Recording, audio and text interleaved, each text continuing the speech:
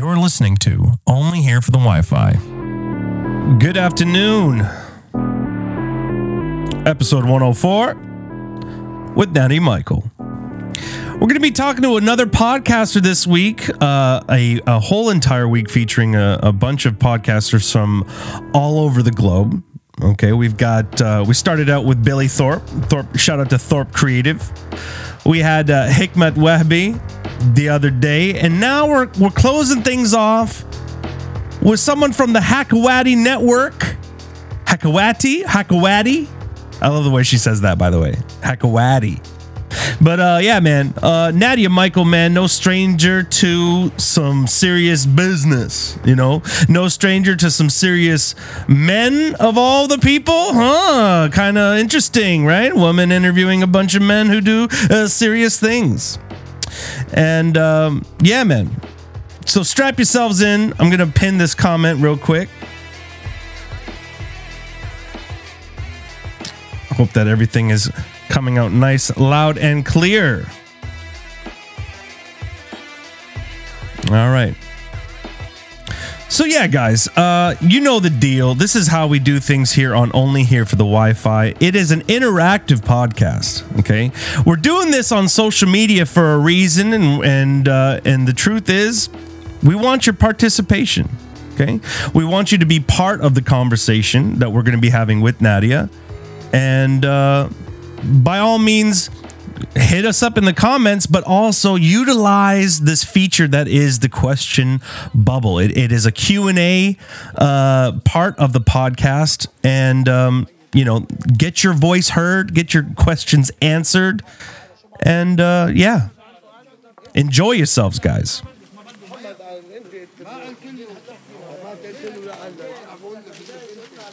I'm just gonna see where Nadia is.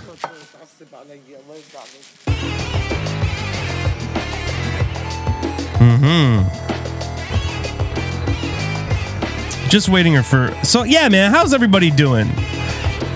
You guys got any cool plans for this weekend? It's almost Mother's Day, American Mother's Day. Shout out to all the people having Easter. You know. Yeah. What up, Nadia? Come on now.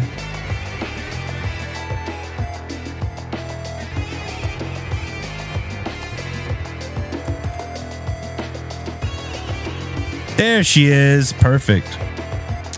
All right. Perfect timing. I'm going to invite her up. Boom.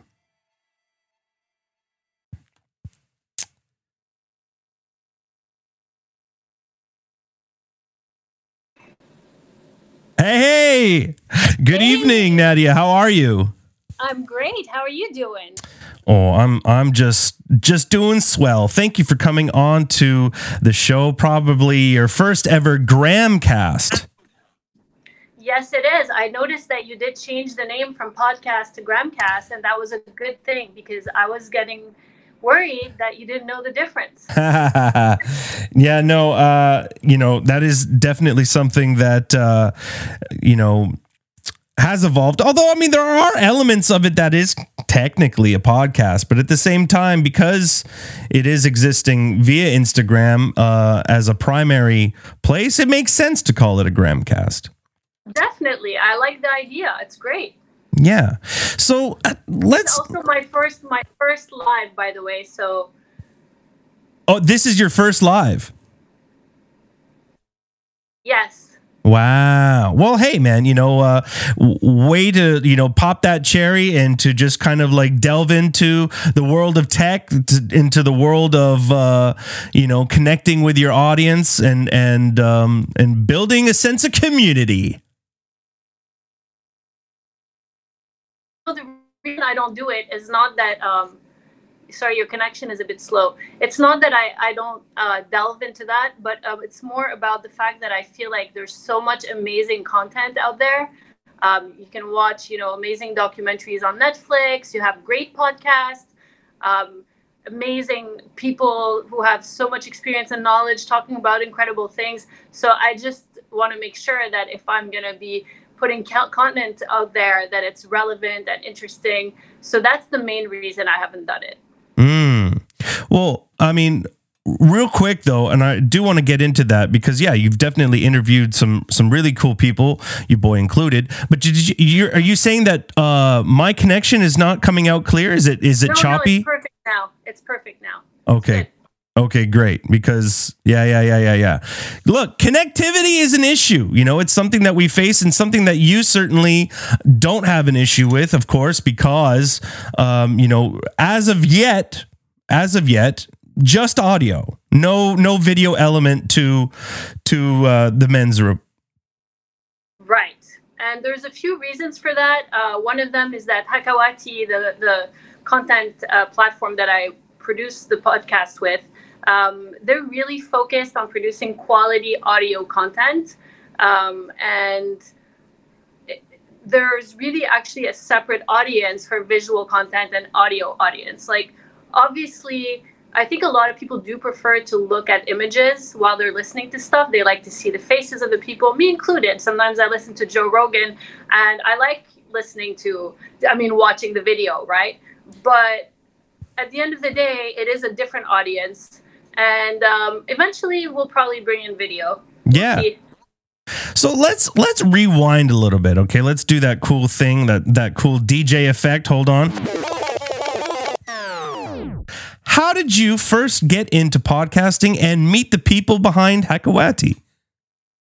Oh, well, so they're actually friends of mine.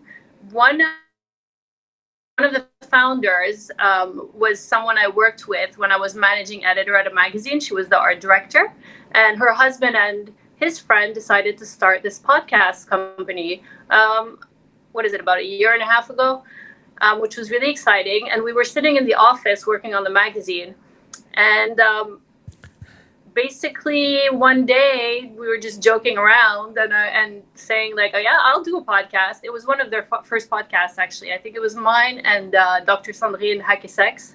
Yeah. So I just jumped in. It was really like spur of the moment decision, and the whole concept was spur of the moment, and we just kept rolling with it. Yeah, definitely. And I mean, you're quite a few episodes deep. Has the pandemic interrupted you? Are you still producing podcasts, or is that kind of taken a bit of a knee for some time? Listen, we're in Beirut, so nothing can stop us. That being said, there were a few weeks during the pandemic when we had a lockdown where usually I record in the studio and I was recording at home, and I'm not equipped like you. I don't have all the gear. So that was a little bit of a stick in our wheels. Yeah. But we face all kinds of stuff. There are times when I'm in the studio and the power goes out like 10 minutes before we're supposed to record, and the generator doesn't come on, and we sit there kind of sweating and praying that it's going to come back. And we're always like at the mercy. And somehow we've been so lucky.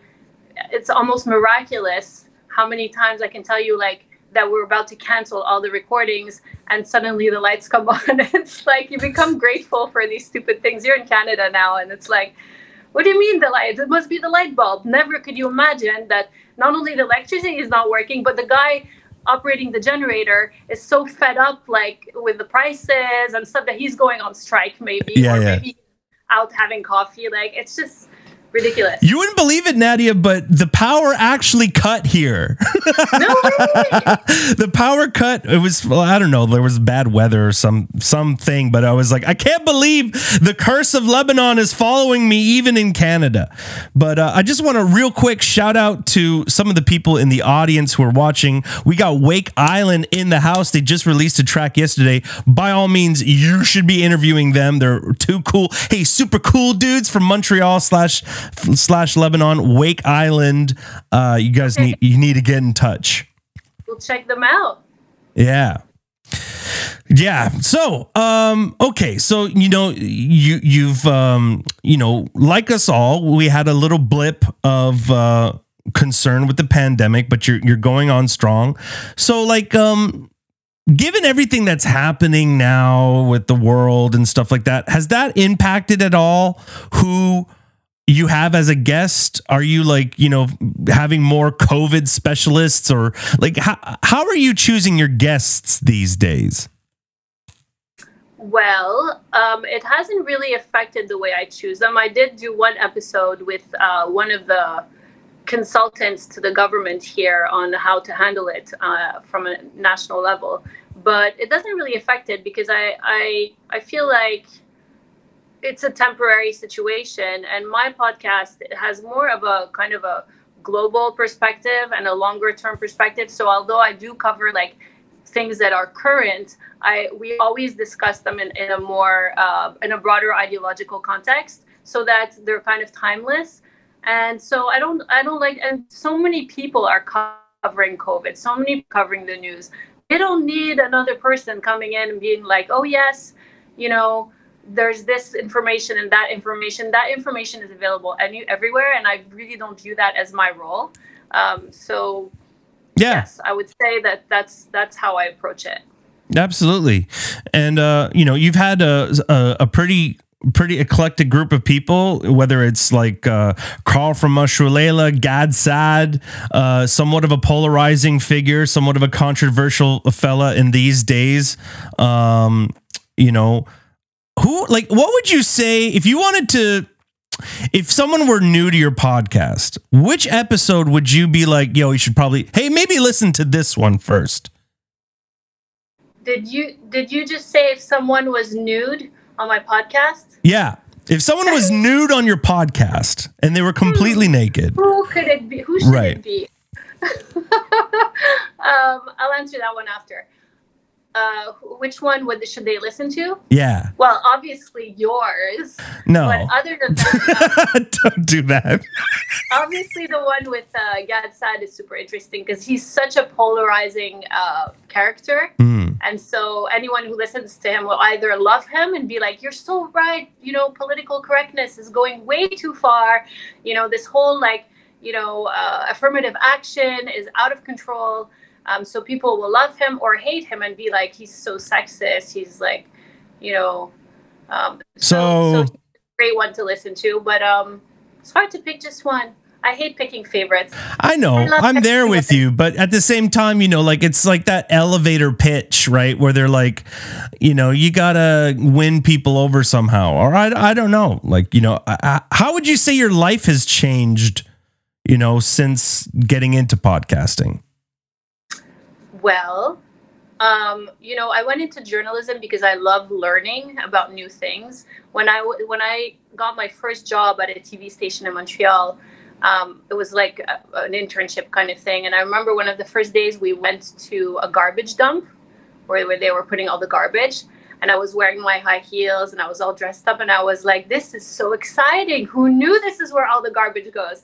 So just to tell you that I'm so interested in so many things. So the podcast really has allowed me to continue doing that and to do it on my own terms. Because whenever I've worked for other publications or media, you have to follow, the brand's vision. And, I've worked in luxury lifestyle, for example, which is really cool. But it's nice to be able to delve into things that interest you. So how's my life changed? Not really much, except that I go to the studio every week and I hang out with cool people. Well, I don't know. I mean, yeah, like you said, someone who's worked in with watches and stuff, maybe there are certain brands or people approaching you being like, hey, we love your show and we want you to talk about, I don't know, Manscaped or like The Usual Suspects. I don't know if you've seen other podcasts. Is that The Usual Suspects? Those are The Usual Suspects. There's like Blue Chews, Manscaped, something to do with, BetterHelp. These are a lot of the North American, let's be honest. These are a lot of the North American sponsors that exist. And I'm just wondering, of course, that's all up to Hakawati and, Yeah, exactly. You got to kind of keep it clean, though, right? You can't be too crazy. Yeah. I'd like to be more crazy, but I'm always afraid that my part of the world, like if I use the F word or things like this, they'll find it unappealing and kind of in poor taste, even though I think it's become so ubiquitous. And then when it comes to advertising, I have to say that the Middle East is still way far behind like Canada and the US in terms of advertisers. I'm really excited to see them getting on board because I mean, everyone is doing podcasts, listening to podcasts.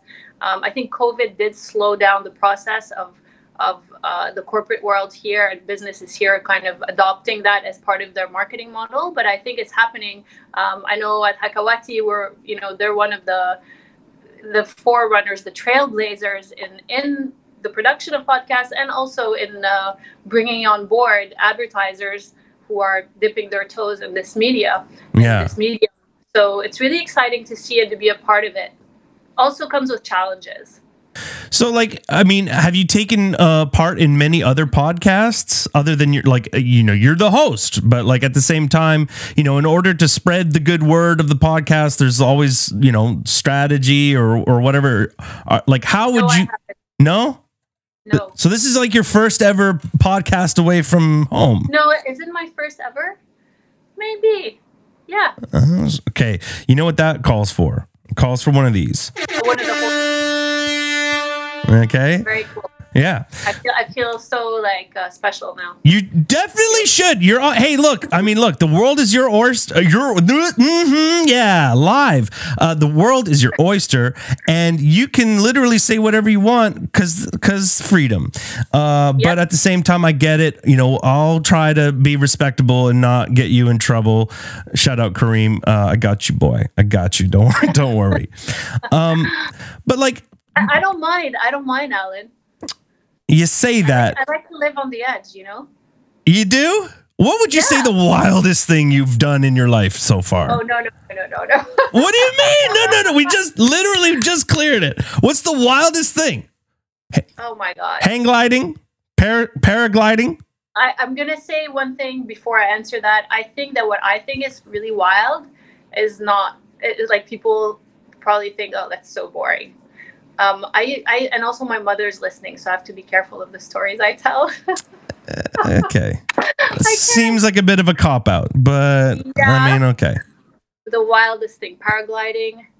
Oh, well, I've done some cool like action stuff. Like I went ziplining in Montreal, in Tremblant. They have like crazy circuits, and there's like one zip line that's like 1 kilometer long, so you're like hanging in the air for like 1 kilometer. It's pretty crazy. Does it get kind of like, all right, I get it, 1 minute, like 40 seconds in, you're like, okay, imagine you're floating above like a huge forest on a mountain. It's like, no, it goes by so quickly because you're just looking around in amazement, like because you've never seen things from that perspective before, right? I mean, To be that close to the trees right above them, it's not like you're up in the sky. Do you get bored going in a plane looking out the window? So bit of an adrenaline junkie, huh? I would say, yeah. Yeah. Like, okay, so for example, are you someone who likes to play it safe in the car, or are you someone who slams the gas to like 60 kilometers, or like, you really slam the gas to the speed limit, The speed what? The speed limit. What is that? What is that? Okay, I get you. Okay, we get you now, Nadia. Yeah. We see how it is. That's cool. I live in Lebanon, so one thing that's really great about living here is that when I came here, everyone was like, the driving is crazy. People, I mean, if you've never been here before, you don't understand the level of craziness. Like, people don't stop at red lights. There's always people coming at you in a one-way street from the opposite direction. Yeah. Nobody stays in their lane. Everyone goes too quickly. Like, it's just a wild ride. So I fit right into that when I came here. Because I drive like that anyways. So I really think that there's like some Lebanese in me, although I know that's not true because I've done the 23andMe. Yeah.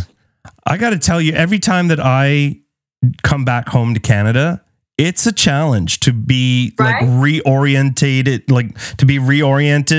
to drive like a normal human being, and it's like,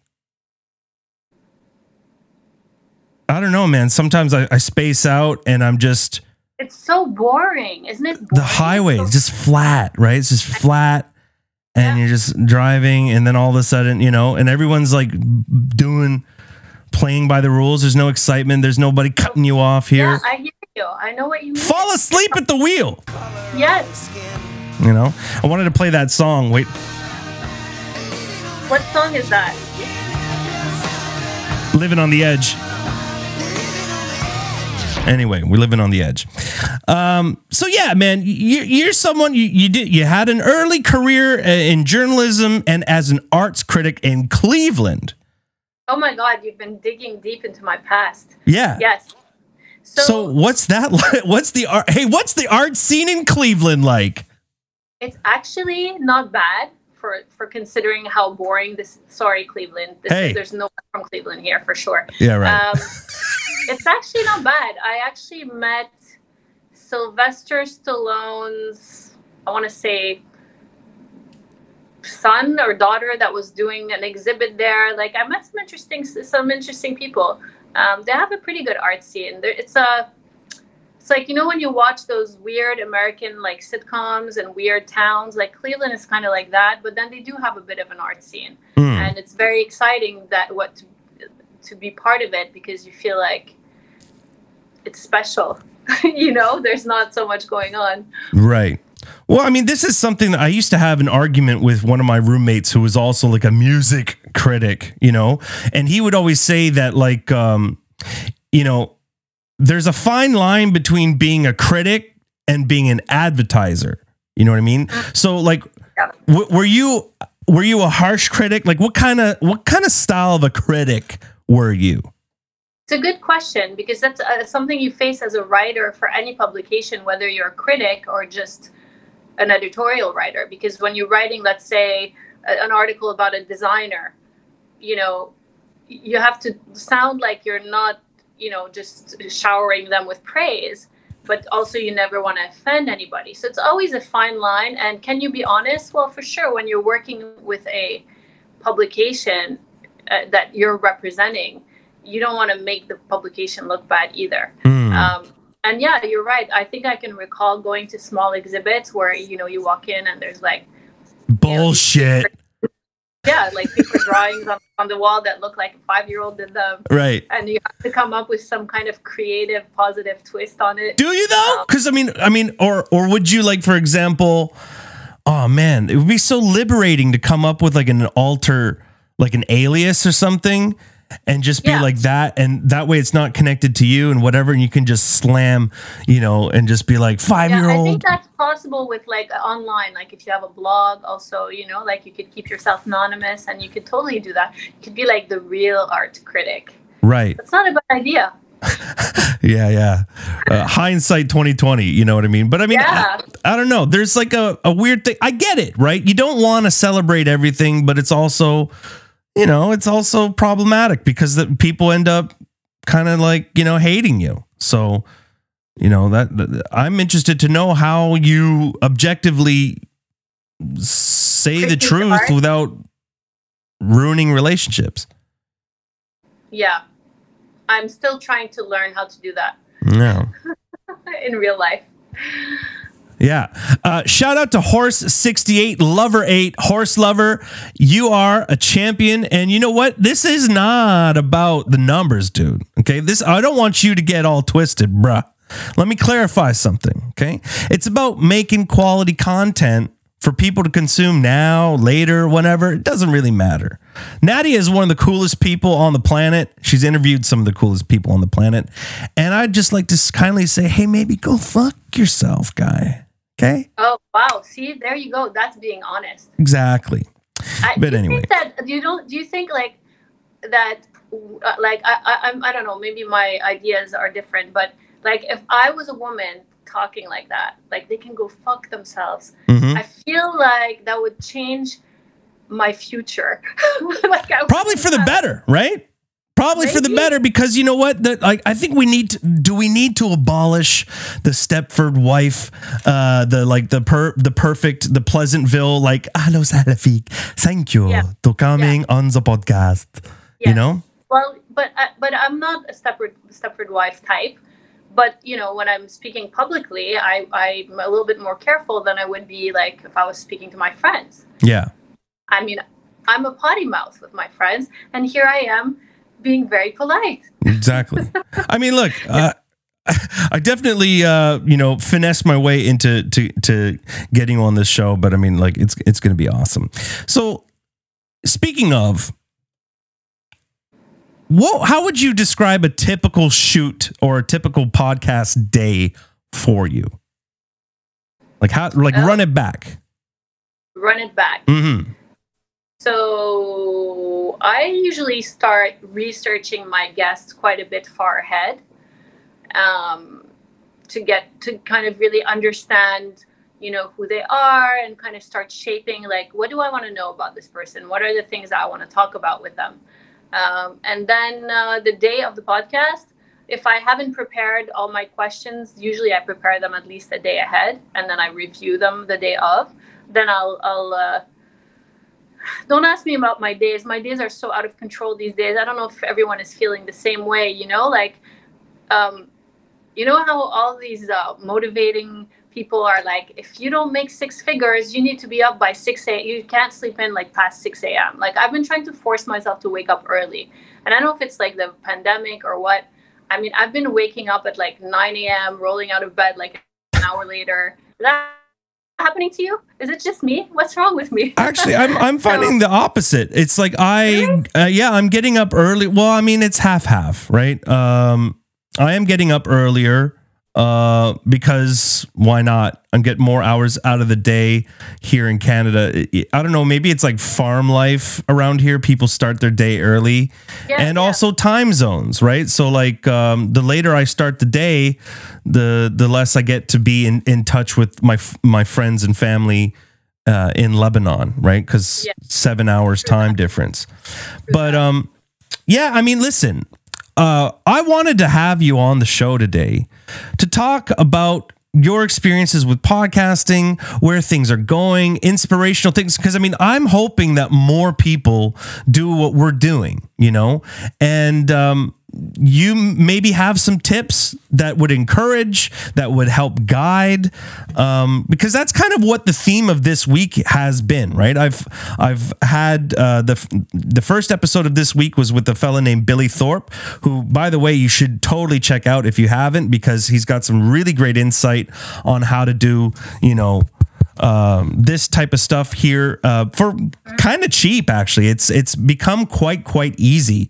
Let's say, for example, utilizing social media. Like, I don't know what works for you. Are you an Instagram or a TikTok person? Are you a Reddit person, or like a web blogger, email shot type person? Do you get me? Like, there are different ways of doing things. So I'm interested to know what your formula is. If I had it all figured out, I think we'd have higher numbers right now listening. So that's number one. Number two, I'm really not a lover of social media. I feel like my life is so full and busy that social media ends up taking so much of my time. That being said, I feel like I need to embrace it, and people need to embrace it. If their creative work or whatever they're doing will benefit in some way, like, it's a tool. As much as you might hate it, it's also a fantastic tool that everyone has access to. And that you can do anything with. I think that the platform really depends on who your audience is and where in the world you are. So, for example, here in the Middle East, or in Lebanon, Dubai, and all this part of the world, Twitter is not so big. Saudi Arabia, kind of, they use Twitter, but it's more of a visual Instagram, like. So, and TikTok, to be honest, I actually interviewed the regional manager of TikTok. And I know it's much easier to build an audience. I would recommend to use TikTok, although I haven't really embraced it myself. But that being said, I'm actually at a turning point right now, where I'm trying to create a better strategy for my social media, because I think it's really important. It's just hard to do everything on your own, I do writing, I do, the podcast, and maybe I approach it differently. I don't know. It seems like you did a lot of research, but it takes me a long time to put it together. Pardon me? it takes me quite a while to put each podcast together. So yeah, well, I mean, for sure. And I mean, listen, let's say you do an excellent job of condensing and kind of having very little fat, or it's really condensed and put together. It's a comprehensive piece that's like action packed throughout. Whereas, I mean, and I mean, that's cool. I mean, you remember when we first podcasted together, right? Yeah. Like it was probably longer and more open than typical other conversations. Yeah. Right. And I guess I got so used to long format interviews where things just kind of let go and you kind of get to know a bit more about both people, the host and your guest. One of the things that go ahead. No, you go ahead. One of the things that I'm actually trying to battle or figure out, because, your boy's been doing a couple of podcasts now. I'm at 104 episodes.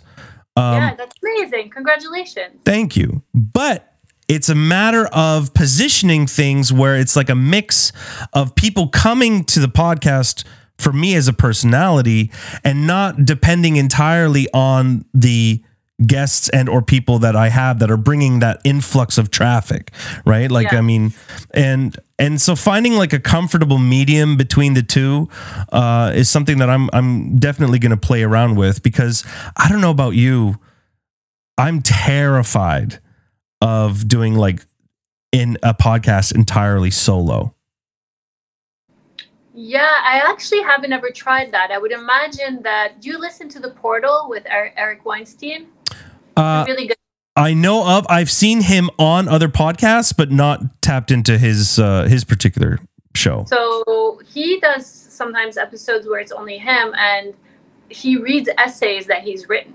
So I like that because, like, as we started the conversation, I feel like there's so much content out there that there are very few conversations I feel that I need to be listening to that are not condensed or specific or well thought out or edited, because I feel like if there's going to be a lot of fat and fluff, that's a waste of my time. You know what I mean? On the other hand, it's nice to go with the flow and to feel like you're part of the conversation. So I'm torn. I feel like certain podcasts that I listen to, like, for example, Joe Rogan, I just love his show. I think he's a great host. They go in so deep into their conversations about everything. And he also has a perspective that I think is cool. Absolutely. Kind of repetitive, though. Kind of the same narratives happening over and over and over again, but that's great. And we got Edham in the building talking about Tim Dillon's show, who's a comedian. But again, see, with Tim Dillon, he still has his other like co-producer or whatever on the show, so he's having a conversation with another person in the room. It's not entirely. Are you a fan of comedy podcasts or mostly just strictly business? Oh yes, I love comedy podcasts. I love comedy, period. But yeah, I listen to The Dollop. Have you heard that? Yeah. It's great stuff. This is like I'll be driving and like laughing out loud by myself. I'm really into like Your Mom's House, the Tim Dillon Show, Tiger Belly, Bad Friends, a lot of the same, like all things comedy. Bill Burr, for example, Bill Burr, right. So Nadia, we're at the halfway mark of the podcast. I'm trying to keep things action packed throughout the whole thing. We're going to open this up to the people who are here, and I'm going to ask you a bunch of silly shit questions. Okay. But here we go. Ready. We got one thing. Okay. So we've got a question to you. Have you listened to the newest Shebjdeed song? No, I haven't. Who the heck is Shebjdeed? Aha. See, now that actually is interesting. Most of your podcasts have been in English, right? Because I think both you and I have not the greatest Arabic, right? Nam. Yeah. I used back in the day. Oh man, if only we spoke Arabic, I think that things would be totally different. Shebjdeed is an amazing Palestinian rapper who is like just blowing up. And low key, I don't really understand I've listened to Sheb Jadid. I love his music. I don't really understand all of the lyrical content because it's already kind of like rappy and whatever. But the music, Al Natter or Al Nasser, super great producer. You should check it out. It's. Can you pull it up now? Yeah. What you want to hear? You want to hear the newest stuff? Let's see. Yeah. Well, the guy asked who just asked that question. Sheb Jadid. It's Adham, I believe. Oh, Adham. Sheb Jadid. Adham was asking about the latest song, so let's check it out. I'll try to be an honest critic. Yeah, I think there was. Well, hold on a second. I don't know if I can get the latest one. What's the name of the track, dude? We'll see. Come on, DJ. But I'll give you something else until then, okay? Which is like this track, okay? I'm going to pitch it up a little bit so we don't get canceled because that's an issue, okay? Here we go.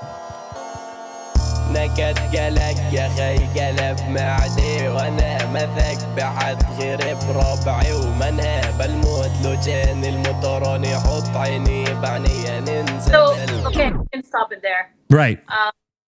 That sounds like a lot of auto-tune. There is. It is a lot, but it's a style. And he does a mix of both. I used to be weirded out by it initially, but then it's like, oh shit, okay, he uses it quite tastefully. But yeah, so like, what are you listening to these days, Nadia? What kind of music are you listening to? Well, I'm glad you asked. I've actually been, I love music. That's why I'm glad you asked. I listen to tons of everything. I mean, I love hip hop. I love words that I don't understand. That's okay with me. But I've been rediscovering like old stuff lately. Like, started re-listening to Portishead. Remember Portishead? Yeah. Trip hop. Kind of sad though, huh? Sad? She's sad. Is she? Isn't she? She's all like, nobody loves me. Right? Like, yeah. I guess that's true, but I think that suits the mood right now, especially in Lebanon. It's so heavy and people are sad. How do you feel about the new Greta Van Fleet? I don't know who that is either. Okay, so they're like, someone mentioned Led Zeppelin in the house, and they're basically like a young Gen Z version of Led Zeppelin. Oh, okay. I don't know them. I would love to check it out. Yeah, well, check it out. Hold on, let's see. We'll do another thing here. We'll just do a quick dive. Come on, computer. Let's see here. Greta. Yeah. Van. Okay, I'm just going to pull up whatever the first song that comes to mind. According to Spotify. Again, pitch it up so we don't get pulled off because the internet is a son of a gun. Here we go. Is that your secret to pitch it up? Yeah, you pitch it up, right? So if it sounds like the Alvin and the Chipmunks, you know, you can't tell because there's no words just yet. But if you pitch it up, then yeah, they don't cancel you. But hold on, here's a song. It's called Highway Tune.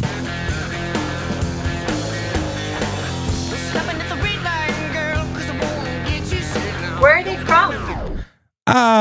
Probably Europe or America.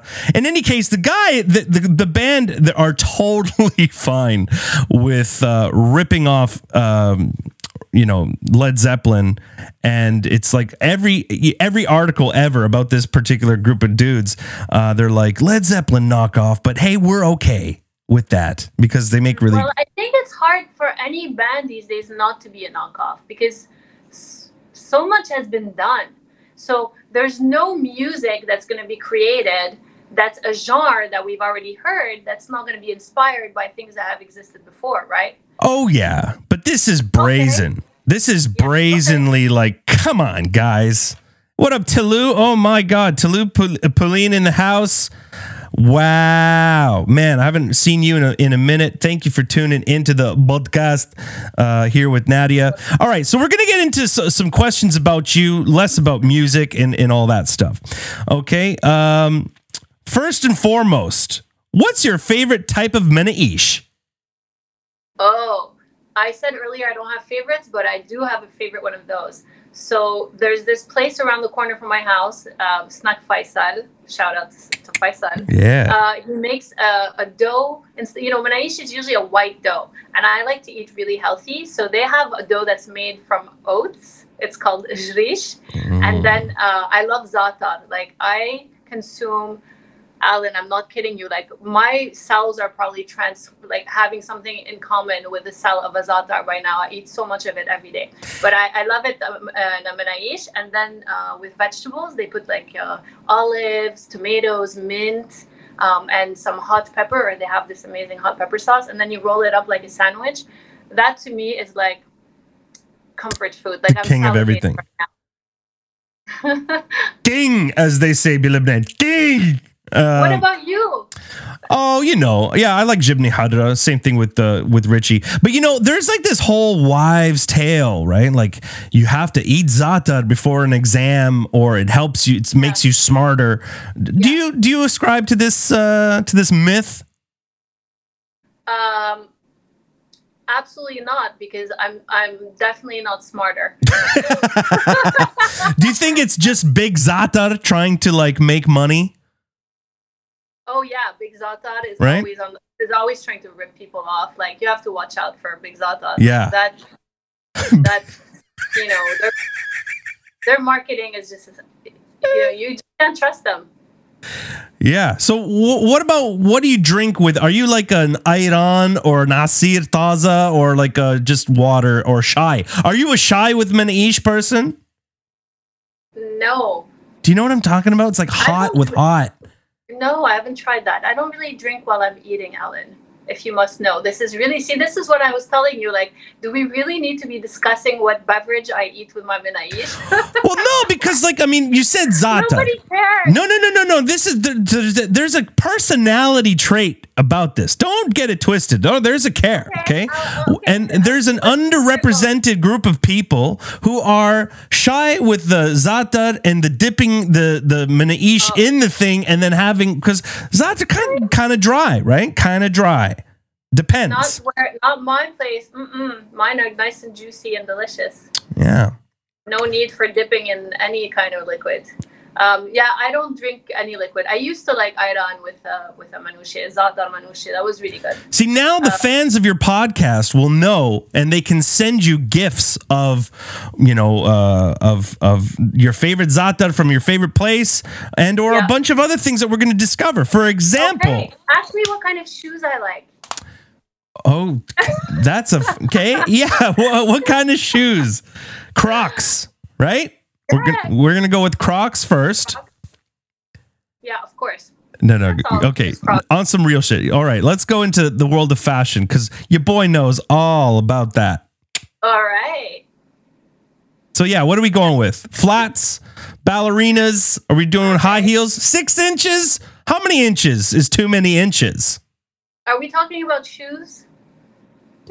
I'll let you decide. So, I'll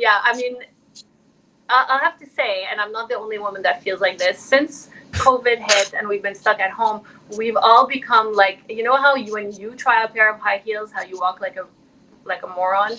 Now, most women are having the same problem, because we're so not used to wearing high heels anymore that you're like teetering on your shoes. So that's really sad, because I was someone before this all happened who could wear high heels in pretty much any situation, including walking down Hamra Street.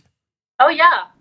I can't tell you how many times I've been with friends and they look at my shoes and they're like, maybe you should take a taxi. And I'm like, I'm fine. So yeah, I love high heels. But I've really adopted sneakers now. And also, I'll be honest, the situation in Lebanon now is so depressing. I don't want to be a Debbie Downer, but... hey, maybe don't be a Debbie Downer then. Yeah, well, I'm not a Debbie Downer. I'm a Stepford wife. Everything is great. So yeah, wait a minute now. How do you feel about the cross between high heels and sneakers, where they would have those high heel sneaker shoes? I've worn those before. Okay. I like things that don't make sense, and I like contrasting things. I like clothes that are partly feminine and partly masculine, and I do like shoes that are that look sporty And like, remember the Timberland boots with the heels? No. You remember them? But I mean, you tell me about them. Well, they were Timberland boots, but they had a heel, high heel. Those were in, I don't know, like maybe 10 years ago. And that's like a Brooklyn thing. That's like a New York thing, you know? Yeah, totally cool. I love it. Where do you, okay, so like, for example, and this is, I mean, we're going down this, we're going to go hard. Because I'm someone, for example, who doesn't really do a lot of, like, I don't buy my clothes throughout the year. I do like a bulk shop. I'll go to my favorite place, you know, in Canada, Montreal. I'll go to like a what do you call it? A thrift shop, or like get some unique items here and there. Or I'll go to like one store and I'll get everything the fuck that I want. And then I won't go shopping again for another 5 to 10 years. Wow. That's amazing. That's great. I think the world is going more in your direction now, because I think like the kids I'm seeing, teenagers and young kids, they don't want to buy new clothes anymore. They only want to buy thrift clothes because they're sick and tired of seeing all this waste, this consumer society. And I think really, I don't know. I mean, this may change. That's happening on one hand. And I think then the rest of us, or adults, are also going the opposite way, because when people start going out again, they're going to want to go all out and dress fancy and shop and, you know, go the other extreme. So I'm not sure, but I do think a lot more people are thinking like you, that like, let's just use what I have. I don't need to be buying all these clothes. It's just hard when you're bombarded, and, you know, women like beautiful things, and it's really hard to resist that idea of your amazing life once you acquire, you know, that beautiful pair of green shoes, or that, you know. Thrift shopping, upcycling. Actually, I had a previous guest on the podcast last month by the name of Lesmeralda Vintage, Lara Wehby, actually. So she's actually got a store that is, you know, I guess you could say upcycling / it's like a thrift shop. They have like vintage clothes, so like vintage Adidas, you know, like it's kind of kitschy in that sense, but it's definitely still, it's all the kitsch, but without the hefty price. She's still kind of like conscious of what it is that's happening in Lebanon right now in terms of people's salaries, in terms of how people are getting by, and she's not like price gouging people. So where is she located? She's in Beirut? Yeah. So check out Lesmeralda Vintage, or check out the podcast with her. Some cool stuff. By the way, I saw it. I saw the podcast. Yeah, exactly. So, you know, that's a thing. I think that you're absolutely right, Nadia. A lot of people in Lebanon are going to be kind of, whether they like it or not, really, you know, having to do that.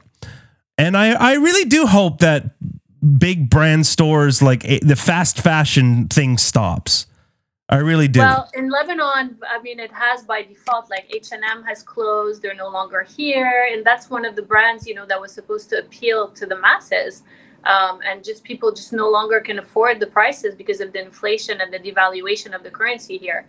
So by default, I think that we're already seeing so many Instagram pages of people selling their old stuff, even like people selling their Zara things that they've worn a few times. And in some cases, because the devaluation has been so much, the used item is priced higher in Lebanese pounds than it was originally at Zara, because the value it's nothing now, you know, it's so sad. So I don't think this country is a good example of what's happening globally. But I know in the US, for example, thrift platforms are really growing fast. And I really do think that's going to be a big market in the next few years. I think about these things, you know, and I really do think that. Yeah. Well, I mean, they like, you know, you'll see like clothes being sold by the metric ton. You know, like especially old stuff. It'll just be like a gigantic shipping container. Speaking of like, you know, lifestyle and brands and all that stuff, you were once upon a time the managing editor of Official Bespoke. Yeah. What was that whole experience like? And you know, what have you taken away from that? So it wasn't that long ago. I left that position just over a year ago, as shortly after the revolution started here and the economic crisis began. So I was there almost 5 years. it was a great experience. I really got to, I had moved here to the Middle East from Canada, and suddenly I was working with a pan-Arab luxury lifestyle magazine and getting to know the people working for all the big brands across the region in Dubai, luxury brands, international, global brands. But more than that, I got to do a lot of amazing stuff.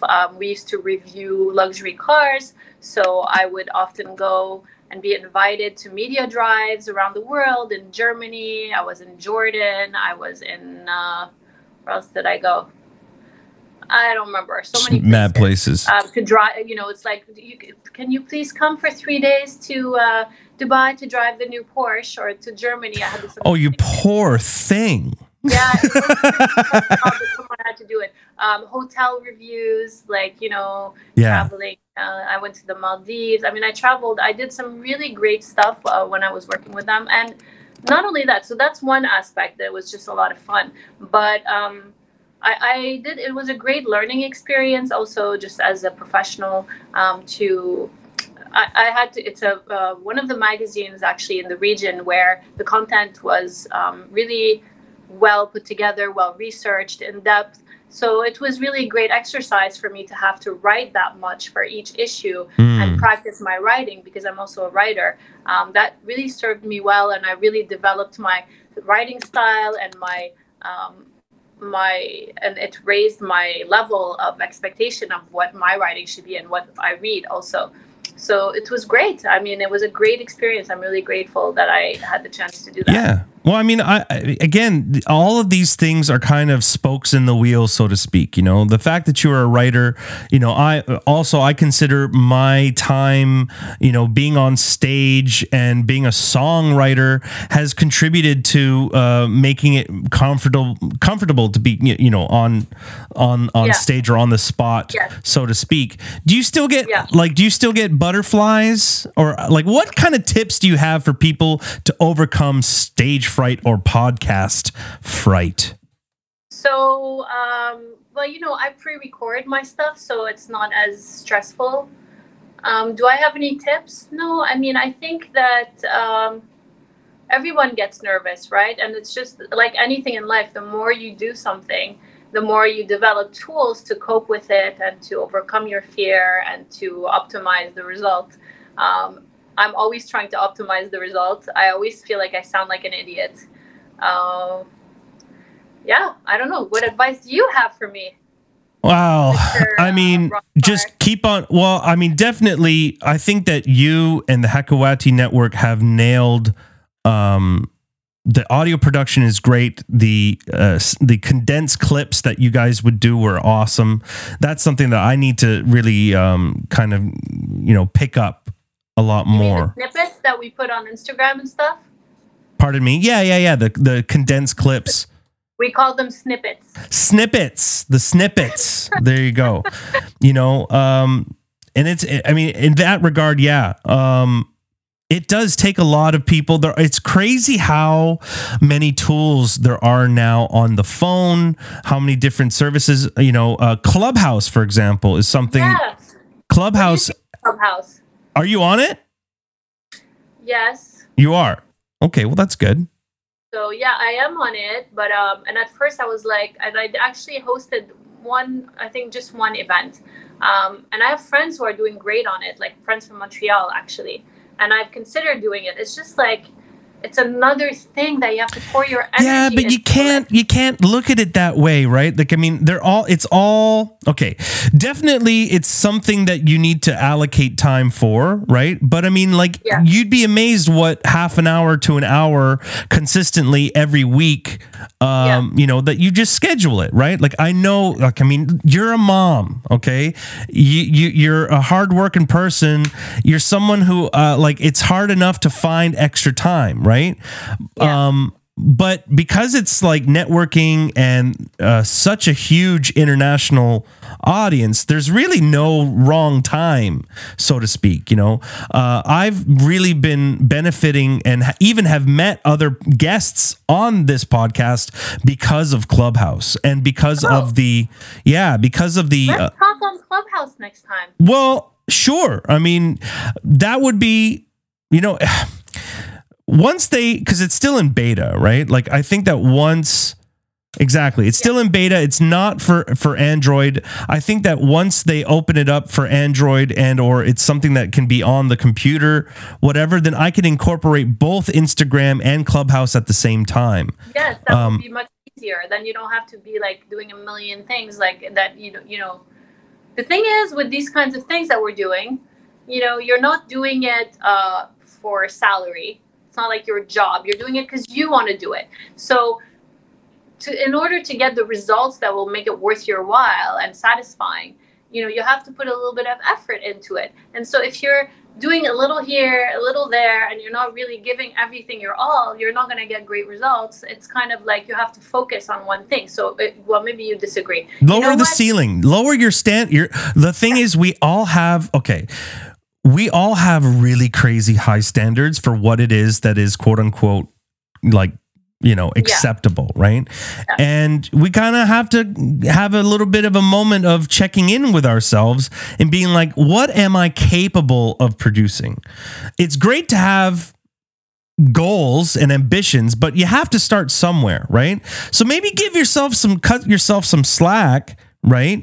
And not set the bar so high because otherwise you're going to be disappointed, right? That's a good point.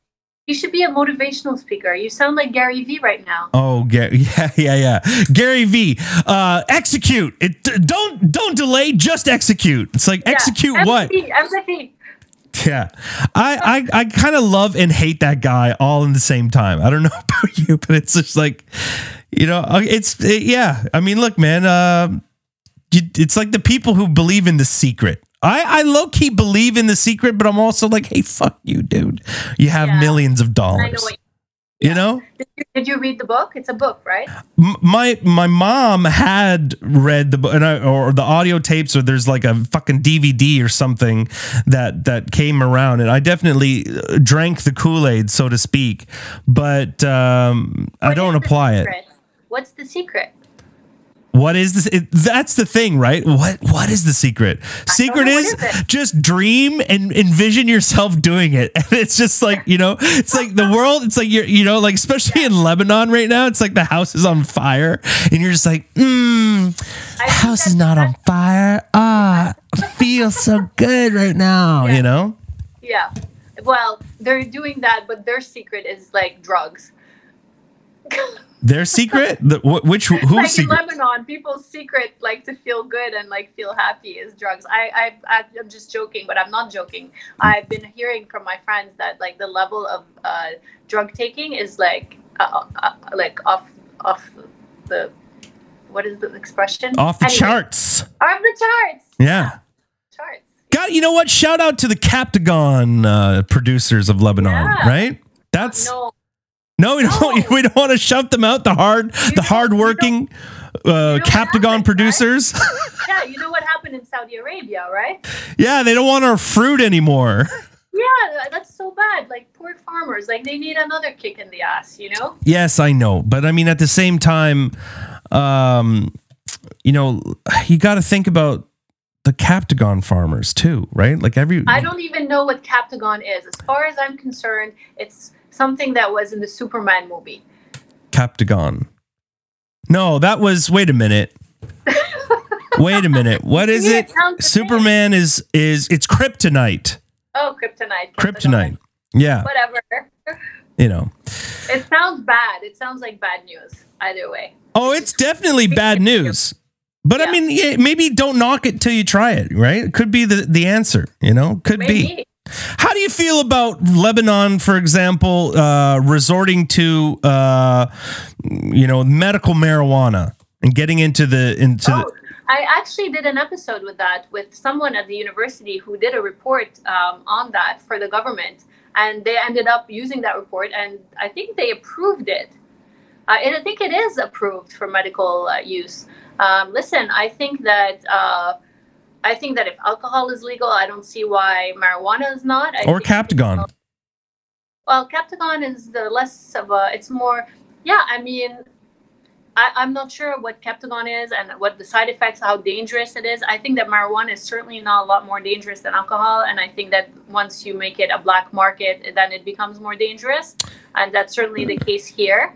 So I think, I think why not? Put some pep. It should be legal for use, period, not just medical. Put some pep in your step, guys. Put some pep in your step. Nadia, I got to tell you, this has been super fun, and I'd like to actually know who you think or who you would recommend that I interview next, because like this is the ongoing thing, right? We're connecting one another, we're trying to recommend one another to each other. I told you to interview the folks from Wake Island, so who do you think I should interview on the podcast next? Well, what's your podcast about? Well, I mean, it's kind of celebrating and promoting arts and culture from the Swana region with the West and with the rest of the world. So, if you're a podcaster, I'm going to talk about what you're doing and the things that you're doing and celebrate you and bring you to the rest of my contacts and networks, just online or whatever. Right. So, I try to kind of just put it all together with arts and culture, because that's, to me, what I gravitate towards. I think you should interview someone who owns a cool nightclub or a bar concept here in Lebanon and who's exporting it, because as you know, Beirut is like the hub for creativity and for great ideas. And so many of the places that have closed down here are now open in Dubai. So they try to reproduce. I think they have a place called Capital, which was, I think they opened one, or Sky Bar. Anyways, they try to you've just opened a bag of worms, Nadia. And Richie, don't worry, dude. You're scheduled in for an interview. Okay, bye. I know you got to go. That's another person who you should have on your podcast, Nadia. Who was that? There's this dude named Richard John. Not his real name, but we're going to go with it, okay? Kind of sus, little sus, but he is a super talented photographer and someone who is trying to do a epic journey on a motorcycle, riding his motorcycle from Beirut to Berlin. And spreading awareness, about mental health, and that's really cool. Yeah, he's also trying to kill himself in the process. That's what I think. Why? Dangerous. It's kind of dangerous, a little bit dangerous, but he likes to live on the edge. And I wish I could pull up the tune that I just played, but I am not going to be able to. But I'm definitely going to be having him on the podcast down the road. But yeah. That's really cool. Thanks for the heads up. But yeah, you opened a bag of worms, man. And is the thing you talked about just I can't let this go, because it's very now, and it's a conversation that's been going on Clubhouse. I've had other lives where I've been talking about this, and that is, nightlife is a big part of Lebanon.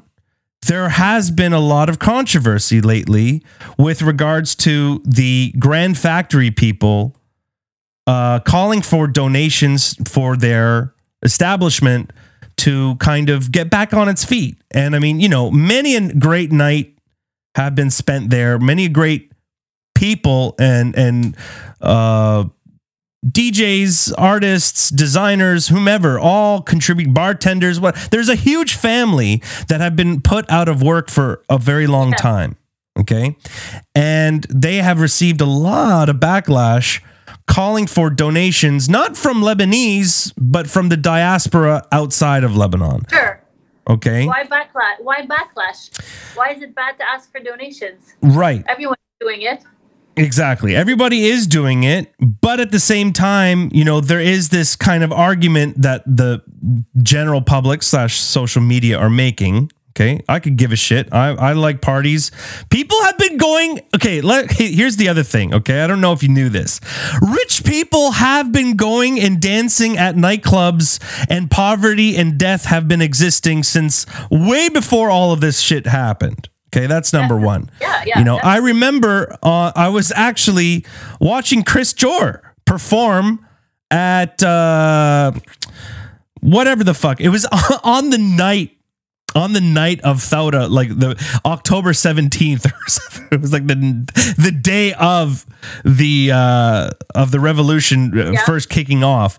And, you know, there were people on a rooftop just, you know, having bottle service and whatever while there's like, you know, clashes and fires spreading around the city, you know?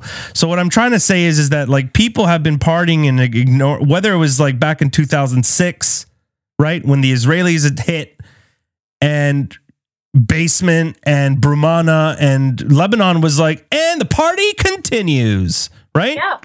Yeah. So I get that.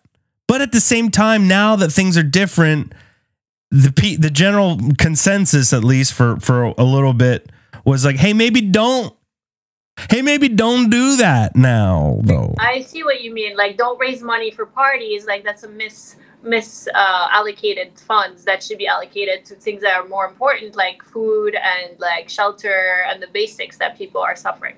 Yeah, I mean, listen, I don't think that's taking away from the people that would give money for that otherwise. So I don't know.